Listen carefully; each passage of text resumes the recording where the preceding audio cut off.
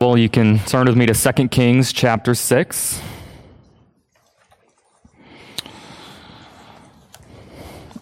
Second Kings 6.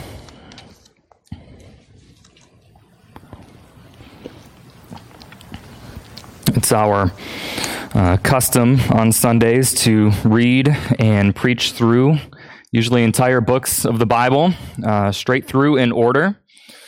Sometimes we deviate from that a little bit, but usually if we've started something, we continue through it to the end. That is a custom called consecutive expository preaching. And we do that for a few reasons. One of those being that we get to hear everything that God tells us in His Word. Preachers don't get to stand up here and sit on a hobby horse and preach one thing over and over again. Preachers also don't get to simply skip difficult passages in this method of preaching. 2 Kings chapter 6 is actually something of a difficult passage, at least verses 1 through 7 here, not in the sense that it discusses hell, not in the sense that it confronts us on our deepest pet sins that we just don't want to be told no to. Not in the sense that it's anything graphic or embarrassing or difficult to read, but in the sense that we're not entirely sure what to do with this passage. It looks very simple. It looks very small. It looks a little bit insignificant. We'll get through reading these 7 verses, and you almost want to say, is that it? Isn't there anything else? And so I'm going to tell you that, in one sense, yes, this passage is just as simple as it looks. But in another sense, when we take into account some of the larger context, it is much, much deeper than it looks. So these 7 verses will be our text for this morning. Before we read it, let's pray one more time. Our Heavenly Father, we do thank you for this morning. We thank you for especially this day, January 1st, as we look back on 2022 and remember many, many days and millions of times that you have been faithful to us and blessed us. We look forward to this year, 2023, that you will again prove yourself to be faithful many, many times. And we've gathered together this morning again to come to your word. We've come to hear. We've come to listen. We, your servants, are ready. And so we pray, God, that you would speak to us now. And we ask this in Jesus' name. Amen. 2 Kings chapter 6, verses 1 through 7. Now the sons of the prophets said to Elisha, "See, the place where we dwell under your charge is too small for us. Let us go to the Jordan, and each of us get there a log, and let us make a place for us to dwell there." And he answered, "Go." Then one of them said, "Be pleased to go with your servants." And he answered, "I will go." So he went with them. And when they came to the Jordan, they cut down trees. But as one was felling a log, his axe head fell into the water, and he cried out, "Alas, my master, it was borrowed." Then the man of God said, "Where did it fall?" And when he showed him the place, he cut off a stick and threw it in there and made the iron float. And he said, "Take it up." So he reached out his hand and took it. Amen. So we pick up here in the story of Elisha with this sort of seminary school of prophets coming together to build a new building. Now some translations, like the ESV, say we want to dwell there. The building that we're dwelling in is too small. Some translations may have live. Some may say meet. Probably it's best to think of this building as some sort of meeting place, maybe like a school. rather than something like a large house, not dwelling there permanently, but coming together to dwell, to meet. And simply put, Elisha gives his approval. They begin, an accident happens, and Elisha solves it. This is what some commentators have called an utterly insignificant miracle. And because of that, a lot of, I'll say, scholars and some non-scholars have tried to find some sort of deep meaning. They look at this and they say, is that really it? One person, one axe head, just bringing it up out of the water. So some people will try to take this text and they say something like, well, you shouldn't cut wood near a river. Careful chopping down trees. Maybe don't borrow tools, because who knows what could happen to them. I've borrowed a lot of tools, and thank you, and I promise I won't lose any of them in a river. Some may look at this and say, this is clearly a case against a building program, right? You might lose an axe head. Things will go wrong. Of course, you could also turn it around and say, Elisha made the axe head float. Maybe it is a case for building programs after all. I don't know. The problem is that 2 Kings is not the book of Proverbs, where we can take away those little bits of very hyper-practical wisdom like that.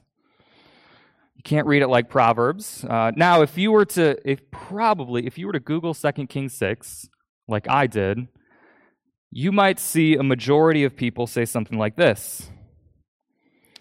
The iron, the axe head, represents man's soul. Buried under the waters of judgment. The stick, the wood, you could also translate it as tree, represents the cross. And the cross causes the man's soul to float and come up out of the waters of judgment and be saved. Of course, it's not just good enough to come up like that. You have to reach out and take it. And so the hand that this prophet uses to grab the axe head is the hand of faith. That's called allegory or spiritualizing.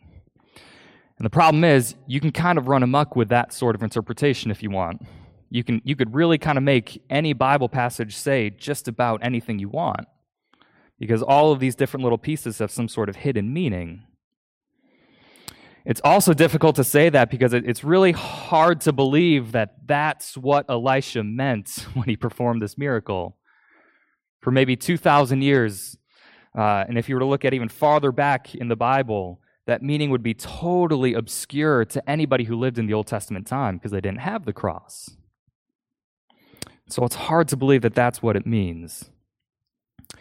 And so again, I'm going to tell you, it is both as simple as it seems, but also a little bit deeper than it first appears. The Lord is a helper in the small things. And in this text, I see one very obvious way that the Lord helps and one not so obvious way that the Lord helps. And so we'll look at those two things. The first being that the very obvious help, which is in verses 5 through 7, of course, as one of the prophets is cutting down a tree. He takes maybe a big swing back, and the axe head slips off his handle and flies off into the Jordan River.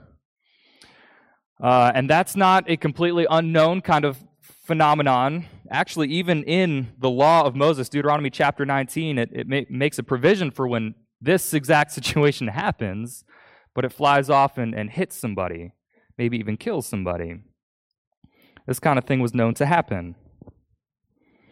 Of course, this axe head doesn't hit a person. It lands in a river, and he seems to react pretty strongly when he says, "Alas, my master." Alas is a very, very small word. You could probably make an entire sermon on it. This one little Hebrew word for alas occurs 15 times in the Old Testament, once here, and in 13 other times, you could say it's used in a situation where someone is about to die. Or it's used in a situation where God's wrath is about to be poured out on someone. So you actually see it back in chapter 3 when we talked about Elisha helping the three kings as they go to war against Moab, as the armies are marching around in the desert circuitously for days on end and can't find any water. They cry out, "Alas, the Lord has brought us into the wilderness to die." Or actually later on in chapter 6 even, when Elisha's servant wakes up one morning, he looks out past the city walls and he sees an entire army surrounding the city, there to come get one man, Elisha. He says, "Alas, what are we going to do?"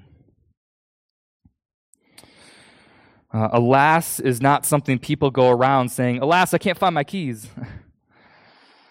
Where did my phone go?" So it's a strong reaction, but surely other prophets had axes. I can't imagine this was the only one they were using for this entire project. But this tool was borrowed, or maybe a little bit more literally translated, it was asked for, it was begged for, it was prayed for. Also, iron was very expensive and rare. You couldn't just hop over to Home Depot or Walmart to buy a new one and give back to the original owner in this day and age.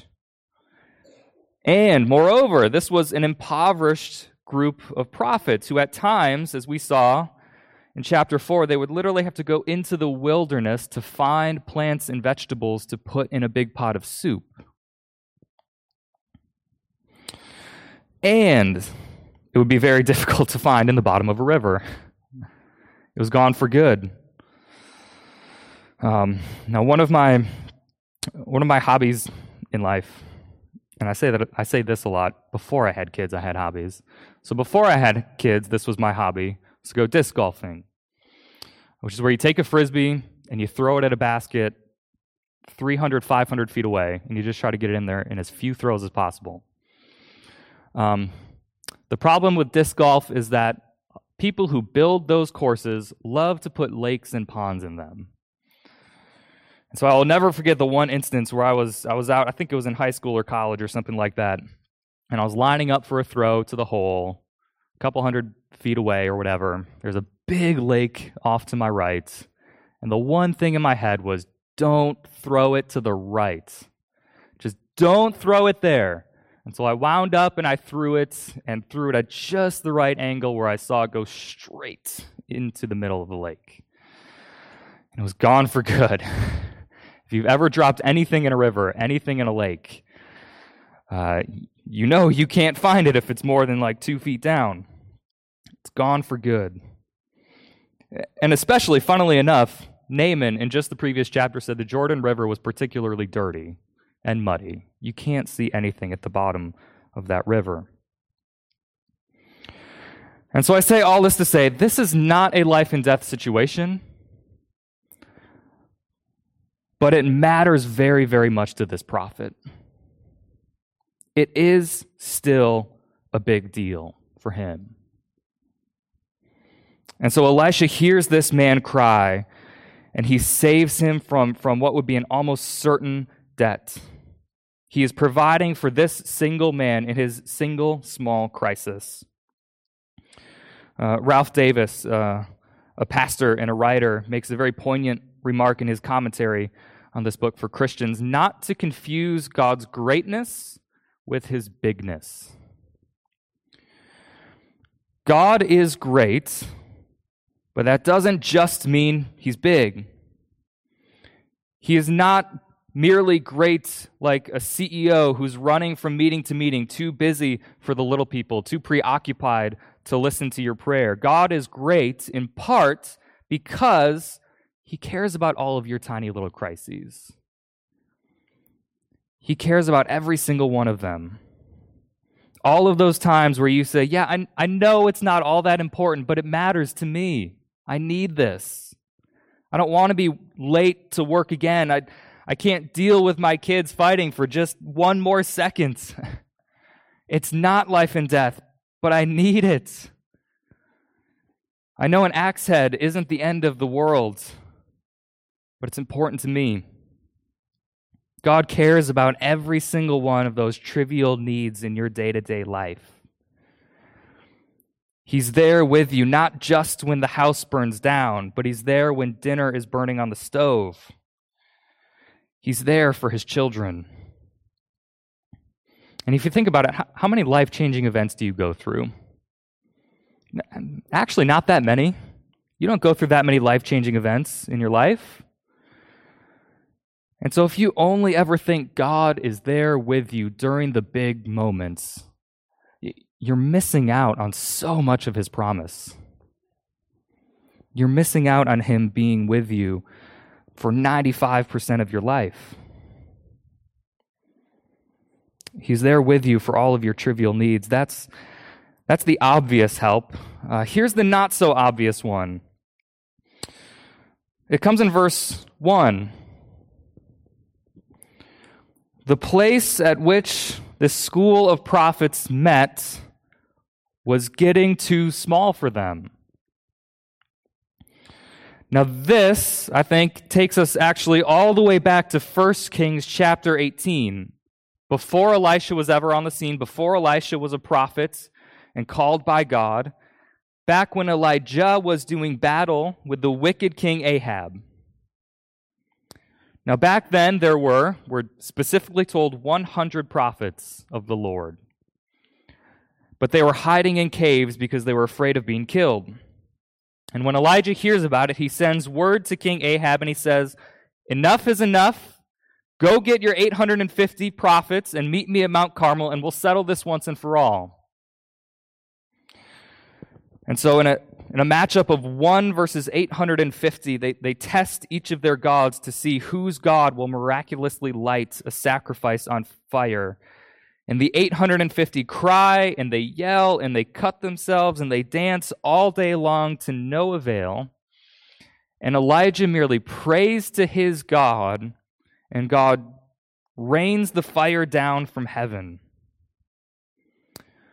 Elijah orders those 850 prophets killed, and as you're reading, and as Elijah thought, that a massive revival is about to take place, right?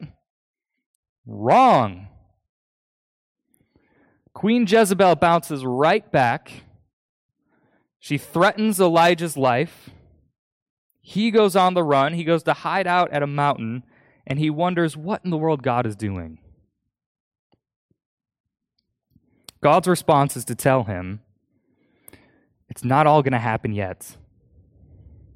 Now, this is actually how we got to Elisha. Now, the revival is not going to happen yet, but you're going to anoint Hazael, king of Syria, Jehu, king of Israel, and Elisha to be the prophet after you. That's your job right now. In 1 Kings chapter 18, there were 100 prophets. Coincidentally, in 2 Kings chapter 4, where we left off the seminary, there were 100 prophets. And now in 2 Kings chapter 6, their building is too small for them. And we don't know exactly how many there are, but the point is that the number of the faithful remnant is growing in Israel at this time. It doesn't matter how many evil kings sit on the throne of Israel. It doesn't matter how many prophets of Baal are surviving and thriving and preaching. God was growing and sustaining his followers in an environment of persecution. They've come such a long way from hiding in caves to the point of a public building project. That is awesome. But it's all gone on in the background, unnoticed. You haven't read a single word of it in the book of Kings. It's gone on unexplained. God is continually building his church, sustaining his people, spreading his message, even when the church isn't getting the headlines. And even when it looks like nothing's going on in the day-to-day. He's growing his church. We could leave it right there, but I think there's another angle from which we need to view this text. And that is, who was this story originally intended for? Or for whom was it written down? Who would have been the first readers of this text, and what message were they supposed to get out of it? Well, it's pretty widely understood that the very first readers of this text, who would have read the Hebrew scrolls, were exiled Israel. God's people who had been decimated, who'd been humiliated by a foreign nation, they were now living in a foreign country with kings and governors and neighbors who hated the Lord. They had no temple, they had no sacrifices, they had no word of God. And as they read through 1st and 2nd Kings, and they read through all the miracles of Elisha, they should have come to the realization Elisha represents hope. He represents hope as we're sitting in exile. There are so many different stories of God dealing with his faithful remnant. He's raising dead people to life. He's been preventing some sort of lifelong slavery for innocent people. There have been stories with other evil kings and foreign countries, and their armies get blinded. They get the wool pulled over their eyes by Elisha. There's one story of the outsider Naaman, and he gets converted by God. But tucked away in the middle of all those big things is this very unimpressive, random story of an axe head. And so it's almost as if God is telling those Israelites in exile, have hope, but remember it's not going to all happen at once. It's not always going to be the giant miracles. It's not always going to be all that impressive. There will be many, many small days of waiting and serving, waiting before you get to go back to your home country, waiting for the Messiah, your Savior, to come for hundreds of years. There are going to be many, many, many small, menial moments in your life where you are going to need God, and God is going to be faithful to you. So I think that the deeper lesson here is this: do not despise the days of small things. And that's not my wording exactly. It comes from the prophecy of Zechariah in Zechariah chapter 4. Actually closely related to the people who would have first read this text. Zechariah chapter 4 tells about after the exile, when the people have returned to their country finally, and they're rebuilding the temple, they're rebuilding Jerusalem. The Jews have all come back, but there were some who got frustrated. It was going to be a slow and painful rebuilding. There were many, many different obstacles to this project. They wondered if the whole thing was going anywhere. They wondered if this whole thing was worth it. Why are we even here? Why are we even doing this when nothing's happening? But God says to Zechariah, the day of small things won't always be small things. It looks like it now. They might despise the day of small things, but they will rejoice when they finally see the day of big things. And so you swing a hammer, you cut a piece of wood. That's all it looks like now for them.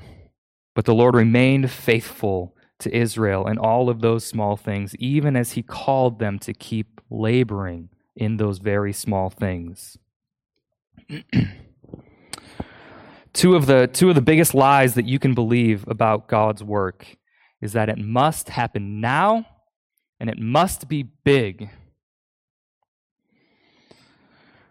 Now, to be sure, we do need to have a sense of urgency when we're ministering and we're preaching the gospel and we're sharing and evangelizing and things like that. And yes, it is true that anything can happen at any moment, but it is too easy to think the thought, if God was in this, something would have happened by now.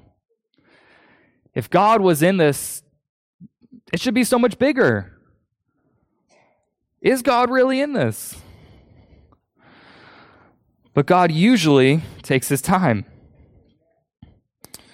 You see that with Elijah and Elisha. You see that with Zechariah's day, waiting for Jesus to come 400, 500 years later. You see that even all the way with Adam and Eve when they sinned and God promised a Savior and a Son who would come, how long they had to wait for that Savior.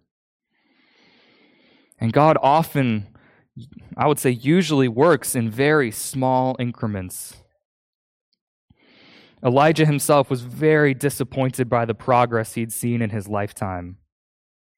Even you look at Jesus' own ministry, right? It was not what all of the religious people thought it was going to be. It was not overthrowing the Roman Empire.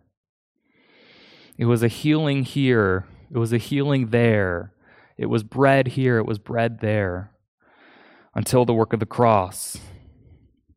And so if you only ever expect now and big, you will become disillusioned very quickly. You will grow bitter, you will lose faith, and you'll start to think this whole thing might be a lie. Now, to put this lesson another way, and I'm stealing this from elsewhere as well, you may have heard it before, we often overestimate what God will do in a year, but we underestimate what God can do in 10. And so we can dream of the Naamans, we can dream of the Shunammite sons, we can dream of the feasts that get miraculously prepared for hundreds of people. We dream big, but we start small, and we be faithful where we're at. Do not despise the day of small things. Stay faithful in the small things as God stays faithful to you. Now, you might have, what does this look like in the day-to-day, right? You may have seen that the Earth just, recently we crossed the 8 billion mark for number of people alive on the planet. A lot of people. I went on last night to check. 3.3 billion of those people have never heard of Jesus Christ. Never heard the gospel. Now, to me, if I'm being honest, that's a little depressing, and that takes some of the wind out of my sails, because that is a big job. That is a lot of people. That is a lot of missionaries we need to send out. We can spend our time praying for those nations to come in, for God to raise up laborers for the harvest to go out. But then, the small thing, invite your neighbor over to your house for dinner. Tell them the gospel of Jesus Christ. Dream for the big, but start small and be faithful where you are. Here's a fun fact you may or may not know. This is according to Wikipedia. There are 31,102 verses in the Bible. And we all want to be better Bible scholars, right? I don't think there's anybody in this room that would say, I don't need to know my Bible any better. I don't need to read it anymore. I think I've got it. The temptation, it's January 1st, right? Probably a lot of you are going to start brand new Bible reading plans. Maybe you didn't get through Genesis, but you think last year, but this year, this is the year. I'm going to get through the whole thing. So you're going to be tempted to go home today or tomorrow morning, wake up and read all 31,000 verses in one sitting. You could read 30 verses a day for 3 years and get through the entire Bible. That's 5 minutes a day. That is not a lot. And if you did that for 30 years, you'd have read through the Bible 10 times. And I'm sure that is more than 99.9% of Christians in this country have ever read the Bible. You can dream big. You can be a Bible scholar, but it takes starting small. You might think, well, I'm not smart enough. I can't speak well enough. I don't have the right skills. And I've been listening to a sermon series through the book of Exodus and was reminded, Moses said to God, I can't go speak to Pharaoh. My tongue is too heavy. My mouth is too slow. I cannot speak. And God says to Moses, I made those lips. I made that tongue. I made those vocal cords. If you're going to speak, I can get you to speak. It doesn't matter if you're not eloquent enough. It doesn't matter if you're not a scholar. It doesn't matter if you don't have the right skills. Be faithful in the small things. Do what you can. You might say, I want to do great things for God. But hypothetically, I'm stuck at home with my 2 toddlers all day long. What can I do? So someone in the church showed me, I'm going to use a prop. Somebody in the church showed me this book, Every Moment Holy. I've not read through the entire thing. I'm sure some of you have it. I've never heard of the author before, so I don't know about him, but it's a fascinating book because it's got a prayer for some of the most random things in life that you could ever imagine. A prayer for while you're changing diapers. And then a second prayer for changing diapers because there are a lot of diapers to be changed, is what he says. You say, I want to do great things for God, but I'm stuck at home. There's a prayer for that. Many are the things that must be done daily.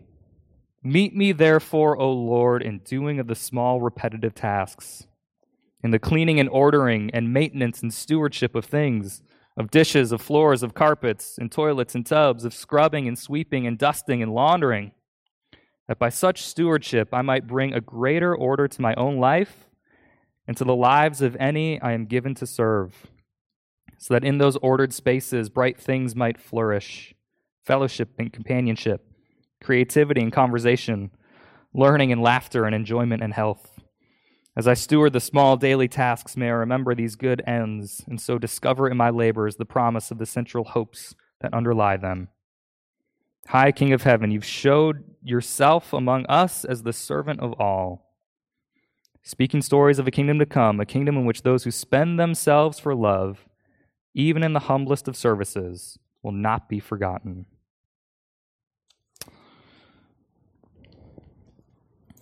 Every moment mimicking Christ's own self-sacrificial love and service, waiting for maybe a slightly bigger time to come. And some of you say, I wish I had my kids at home. I wish I could see them more often and tell them about the things of God. They're all over the place. I don't know where they are half the time. So prayer for that. If you'll indulge me again. A prayer for the hurried preparation of a meal. Lord, I have little time to build this meal, but I would still make of it a holy offering. Let me work into these rapid preparations a care and a kindness for those who will partake. Even in our common haste, may this meal serve as a catalyst for a deeper grace, reminding us to be ever thankful.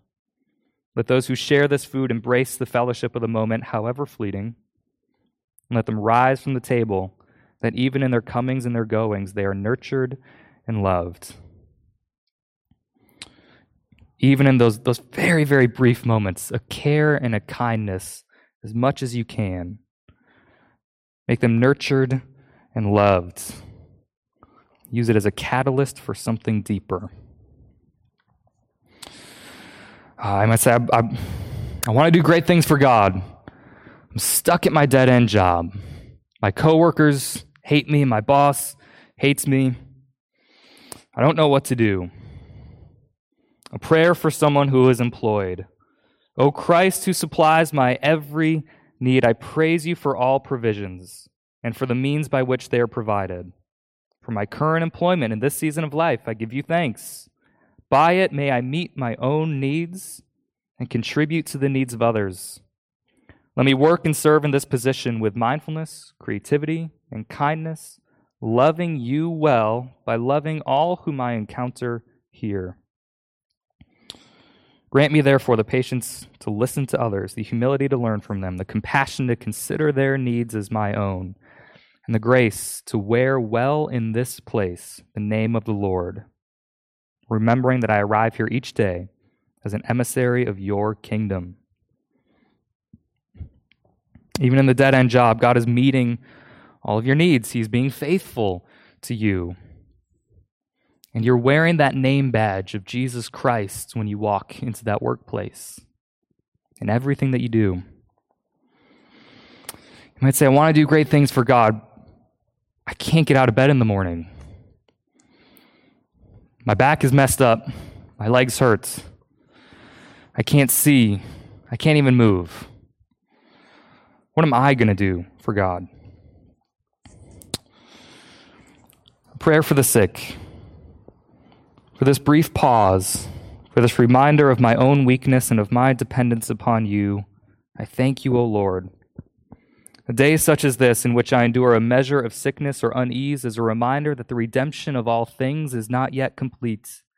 It is a reminder that this body will decline and one day fail, and so it is also a reminder that the ways I spend my days matter.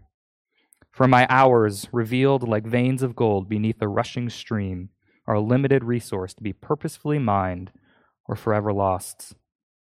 A day such as this is a reminder that good health and vigor are gifts to be consciously and gratefully enjoyed, and to be invested while they might in eternal things.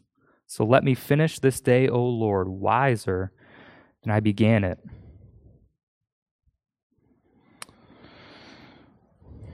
So let even the unease I feel today work as your servant, accomplishing your better purposes in me. Maybe you're not going to be a Billy Graham and go out and preach to 1,000 people today. Maybe God is just working in you a little bit to be more dependent on him, to love him more than anything else. Maybe he's simply working in you in a very small way to help you worship in the midst of that pain. Now, I say all these things not to tell you to buy that book, but to show you that there's a way that you can go about all of the menial things of life, glorifying God.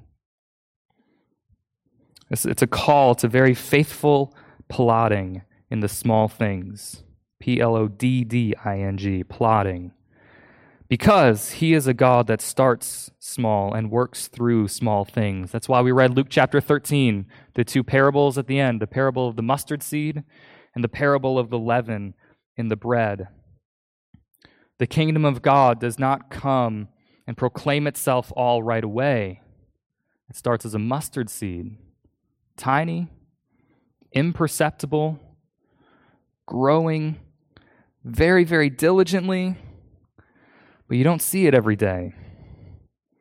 It's the leaven, it's the yeast, that little tiny teaspoon of yeast that you put into a big hunk of dough and watch the entire loaf rise. It's not a revolution.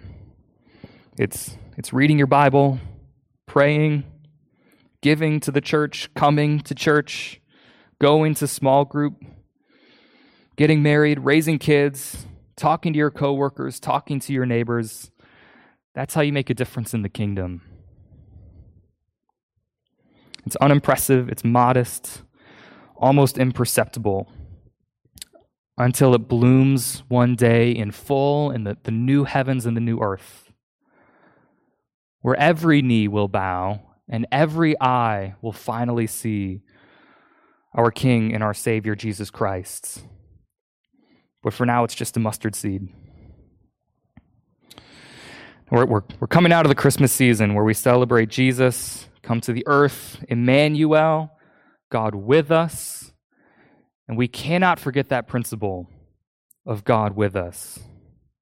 Because God is not just with us at Christmas. He is not just with you when somebody dies. He's not just with you when you come to church. He is with you at every single moment. And it infuses every moment of your small, menial day with hope, and it infuses it with importance and meaning and significance. All of that faithful plodding is moving you, your family, your church, and your neighbors to a great, glorious end. So do not despise these days of small things. Remember that he is faithful in them, and he is using them. Amen. Let's pray together.